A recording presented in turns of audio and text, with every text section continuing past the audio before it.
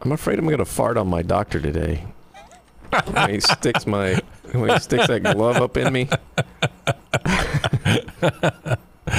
Things we worry about when we get to a certain age, I think it is, yes. I hope I don't poot on him. This is our Bedtime Stories podcast. Big thank you to our Ashley sisters for sponsoring our podcast. Both of them? Yeah.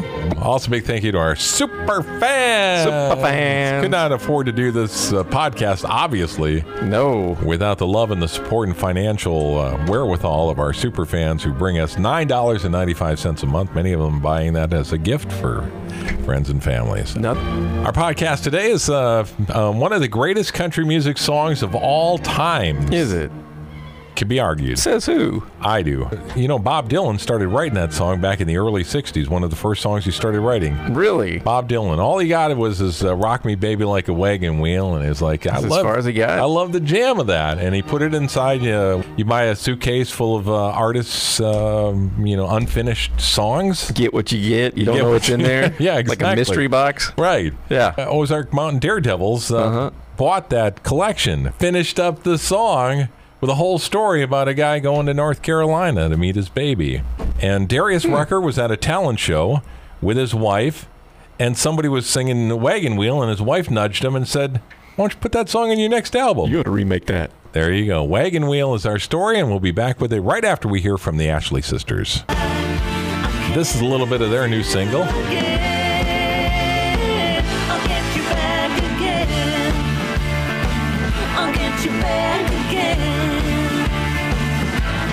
Check out their new single. It's available anywhere. All right, big thank you to Dan O'Brien, who's playing the back. Thank you, Dan.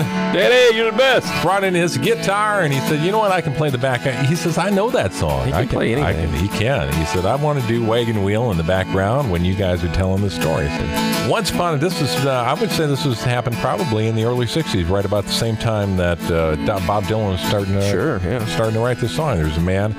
He lived down in North Carolina. He had the sweetest girl in the world, and was trying to make a living down in North Carolina, but he heard, and back then you would hear stories about how you could go up to the north, prosperous, make a ton of money working in the factories, textile factories, or you go to Detroit, maybe work maybe get in the auto industry, union pay, and all that stuff. So a lot of people were doing that back then. They were all heading north where it was prosperous, and he came up here and lived in Boston for a little while, and got a job at a textile factory there, and came down and found a job at Amgraph in Occam. So that's where he was working there. That was the place to be. Winter, and he sort of was like living in New England. It was summer, and then it turned to fall, and that's the best time. And then the leaves fell off of the trees, and it started getting cold. And he started thinking about his baby back there in North Carolina. He said, maybe I should go on home. I mean, I went to the Polish club the other night, and they had a poker game going on there, and I thought I could win some money. Wrong. If you can't win money playing poker at the Polish club. Where can you? That's the easiest get ever. He lost everything, pretty much. If you're sitting at the poker table, if you don't realize who the fish is in the first 30 minutes of your poker game, you're the fish. That's from Rounders. You ever see that movie, Rounders? No, I never saw that. Oh, you gotta see that. It's one of the best movies about poker playing ever. Sounds logical. If you don't know who the fish is, you're the fish. Yes, and it started getting cold, and the snow was falling, and he got tired of his job over at the Amgraph. And he said, you know what, I got to get me back down to North Carolina. My baby's waiting down there, so. But I lost my car in a poker game, so how am I going to get there? Well, he's got his thumb. He started thumbing his way to North Carolina.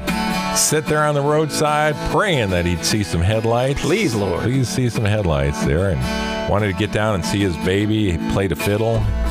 Yeah. She played a guitar. And now he's going to play banjo when he gets down. He's got big plans. Got a handful of flowers for her. Dogwoods. Got a bouquet of dogwood flowers. He's got to get these flowers down there before they die. Going to Raleigh, baby. It's a long way. Down there, yeah. Took him 18 hours, but now we're about right, because I've done that. I drove many a time. You got there in 18 hours. Yeah, maybe a little quicker. Did you ever hitchhike, though, ever?